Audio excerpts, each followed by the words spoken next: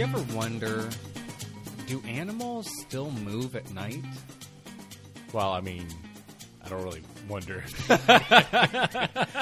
Knowing about nocturnal animals, I would say no, but I have often wondered that might be one of our worst transitions. Isn't All right. Dude, that's it's one of the best things to do is just to really just do like a kind of a deep thought, but it's just. Did you ever see the Deep Thoughts by Jack Handey in SNL? Yeah. Man. So anyway, sorry for that, laugh attack, everyone. We are reviewing Night on Earth. It's a Netflix miniseries, documentary, animal series, where they get to show you a glimpse into Earth, the activities of animals at night. Not people animals. I mean, we are animals. Yeah, but we already, animals. If you want to see these shows about people at night, there are many. Yes, and be careful. Yes. Because some of those contents are not suitable, not safe for families, for work. No, but this one is. Yeah. Yeah, this one is a great family show, and I'm going to just right away give it 5 stars. Oh, do you 5? I gave it 4. 4. Well, okay, sorry. But I'm going to peel back and say 4.5 because sometimes I did not like the music. But I absolutely love animal shows. I love shows about, nature, and especially seeing something I haven't really seen that much before. I've seen stuff about, nocturnal species, but this one, it was really nice because you're seeing so many things in such vivid picture. Yeah. They use such cool cameras. Yeah, they really did. It's some high-tech gear, and I meant to spend more time kind of delving into a bit more about the actual gear that they used and ended up not getting to it. But I'm sure it's not called Starlight cameras, but the whole idea is these cameras are able to capture stuff going on at night, not in just thermal, which they do have some of that. They do have thermal cameras that they use, as well as some actual high-end low-light cameras to the point where it looks like it's almost daytime, to where I was wondering, all right, am I having the wool pull over my eyes here? Is this legit, or are you guys is it another special one of affecting those? me and Yeah, because they me? do that. Like some of the shows, some of the documentaries, some of them are actually filmed in like zoos or on fake sets, and you're like, stop it. Yeah. Just show us real nature. It's okay. Yeah, right. Yeah.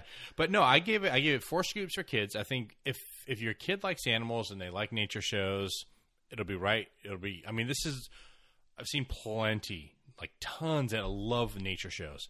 Ever since I can remember there being shows, I would watch any kind of nature documentary, nature show, anything like that. Anything with critters running around doing their thing. Yeah, I'm there. And this is a top-level type of quality in terms of the cinematography, in terms of what they're capturing and all that. Now, my gold standard that I now measure everything up to is the original Planet Earth that BBC put out probably about a decade ago or so. Yes. Which is just like the most unbelievable cinematography and shots that they got for that thing. And I mean, even Planet Earth 2, which they came out with recently, wasn't as good as the original. The original was just so amazing. They took over 4 years to film it. It was phenomenal. Now, this isn't Planet Earth as far as the quality, but it's still really good. I mean, I gave it 4 scoops for kids, 4 cups of coffee for the grown-ups. So, I mean, it's a 4. Yeah, and I gave it 4. I gave it 4.5 for kids, and I gave it I would say 4.5 for adults as well. Now, like I said, the only 2 things that kind of brought it back for me was sometimes sometimes in these documentaries, if I start to notice the music, it's a problem. Yeah, you know what I mean. Like you want it to complement, but you don't. I know. Want it to I want it. I want it to be there, but not be noticeable. You know what I mean? Like it's the score. You're not supposed to really notice it too much with these. And sometimes I was just pulled back, and people were complaining about the narrator of this. Really? And yeah, people online. That's some of the things. Oh, see, I thought the narrators were fine. Samira Wiley is the narrator. I thought there were 2 narrators. Now I thought they were fine, and I think the only thing is that people are comparing these narrators to David Attenborough. Yeah, that's that's a hard comparison. Okay, it's like, that's like comparing every basketball player to Michael Jordan or LeBron James or Kobe Bryant, right? I mean, you have your pinnacle of the profession. He's the pinnacle. He's like the top. Now, I will say this, though. I think Sigourney Weaver, who's done a number of these, she is fantastic as well. Yes. The two of them are like neck and neck. Like, you can give me a nature show with either of them narrating or both. Ooh. Okay. And I'm totally on board. I thought the narration was fine. I didn't really have much of an issue with it. I think sometimes what they try to do is they try to get too dramatic with the narration. I agree.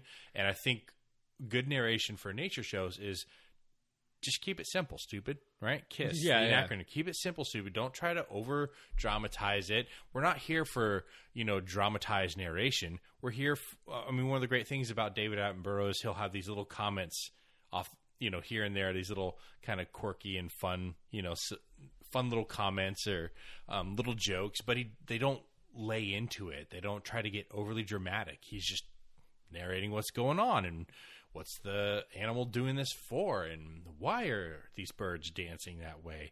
And it's because they're birds of paradise, and they're hilarious and awesome and beautiful. You should watch that one too, Birds of Paradise. Another good one. Yeah, that was a good really one. Good nature show. And now, on the note of David Attenborough, did you know that I feel like we've finished our review. It's a really good one. Yeah, it's a really good. It's a really good show. There's not too much to review to a nature show, right? Yeah, we're not going to try to give away all the spoilers of which animals die, which don't.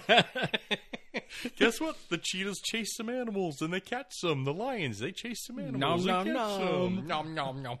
Okay. Oh, sorry. Two things. First off, when you are watching a cheetah or a lion chase something, who are you rooting for? Go. I heard you asking this too at work because we had a power outage, and so we weren't able to do anything. And I heard you asking, and I go back and forth. One, there's so many wildebeest and gazelles just running around. It's like, come on, there's so many. There's not that many cheetahs, but at the same time, I feel bad for the poor little grazer that was just there munching, nom-nomming on some grass. It's like, oh, look at this lovely sunny day. Oh, I'm gonna go eat some grass, and oh no, my throat's getting crushed by this. I feel bad for him, so I go back and forth. Ultimately, I kind of want them to catch it, but then I don't need all of the entrail tearing scenes that some nature shows. Do you like it when they just flash forward to there's blood everywhere all over the fur, and that's it? Like you can do a cut scene. They're full, You see them take the wildebeest down, and then you cut to them later, and you got a bloody lion. It's like, okay, we know what happened. That lion's, we all know what happened. The lion was not eating cranberries. Yeah. Now, see, I also go back and forth, but here's the thing. If it is a documentary or a story that follows the cheetahs or lions or leopards or whatever it is, you know what I mean? I start to feel bad because they're hungry. I'm like, they're like, and this cheetah hasn't eaten for 7 days. I'm like, well, gosh, you gotta get some food. I know. Somebody shoot one so it's easier to catch. I mean, this poor cat. I'm like, you've got to do something, otherwise. Look at that little face. How do you not want it to be your bloody? Your genes are going bye-bye right now. That's right. If you don't do this, which I guess could be a good thing for the species.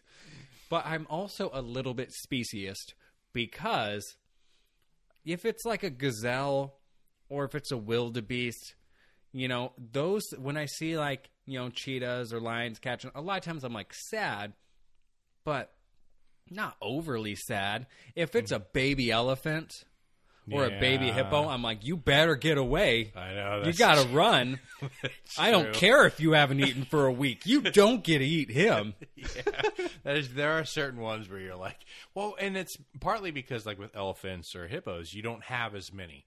When you see a herd of 3,000 wildebeest tromping through this, the Serengeti, and you've got 5 lions, and the mama's like, I haven't fed these stinking brats in 5 days. They're all over me. They won't get away from my stomach. I need to kill something now. It's like, all right, look, there's 3,000 of these things.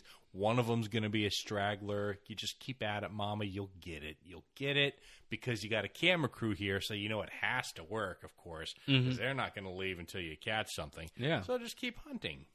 Yeah. Okay, so anyway, on the second note with David Attenborough. Yeah. So did you know he's coming out? There was a trailer for his new movie. And it's going to be available for streaming, I think, in a couple months or something. But it's also going to be available to watch in theaters for like a day or something like that. Huh. And it's called A Life on Our Planet. Huh. A Life on Our Planet. It's a really it's a good watch for the trailer because, I mean, his voice is just... Yeah. I mean, just rhythmic and beautiful. And he's talking about the idea of this film, he says, is to help humans save the planet and humans actually be able to kind of take back what we've done or help things because we kind of are, not kind of, we are the problem. Does it have us chasing gazelles? Because that would be some fantastic camera work there, too. I mean, honestly, we wouldn't be able to get that far. Although humans are one of the best distance animals, like, on the planet. You know, the stuff Slow that we and can steady, do, right? Yeah, I mean, really, the stuff that we can do is crazy. They used to have, I can't remember where, but the people who would go to hunt deer way back when would just continue to track it. So they would just jog. You can't outrun a deer in a sprint, but they would just continue to run, to jog, and just track the deer to where the time they actually found the deer, it was exhausted, and so then they would just kill it. So all it would be was just this long distance, like marathon for them. I would have starved to death because I am not... You're like, oh, a berry. Well, this is nice. Oh, I like fruit. Oh, fruit this is good. This is poison. All right. Yeah, right.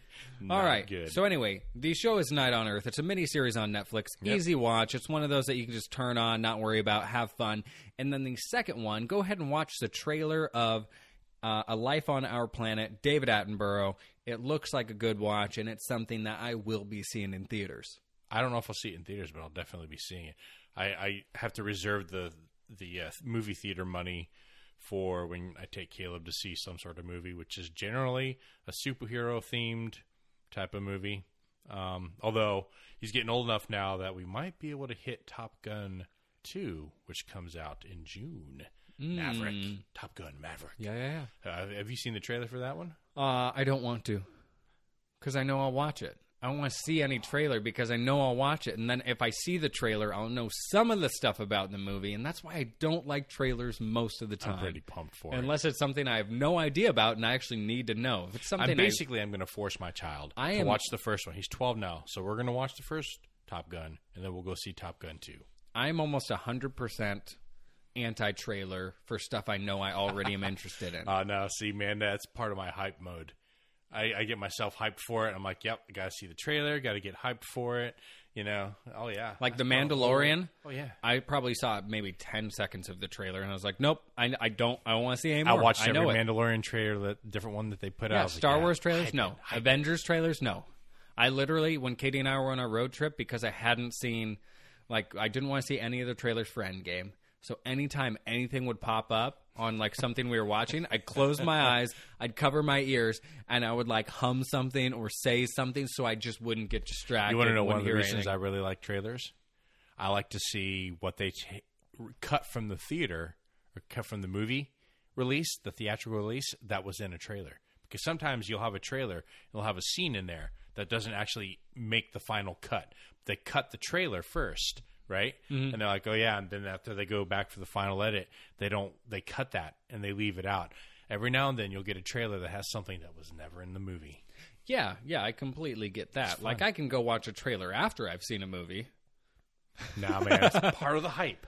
All right. Anyway, go ahead and message us whether you are anti-trailer or pro-trailer. Pro-trailer. As always, I'm Jeremy. I'm Jason. We got you back. All right, if you want to get in touch with us, there are a number of ways you can do it. You can hit us up on Twitter at @the_PGPod. It's our new Twitter account. On Instagram at Parental Guidance Podcast, all together, lowercase, no spaces or anything like that. Or you can email us at pgpconnection@gmail.com. We look forward to hearing from you and to many more episodes. Remember, we got you back. The Parental Guidance Podcast is a creation of Silver Badger Productions. If you would like more information, go to www.silverbadgerproductions.com or on Twitter @SilverbadgerPro.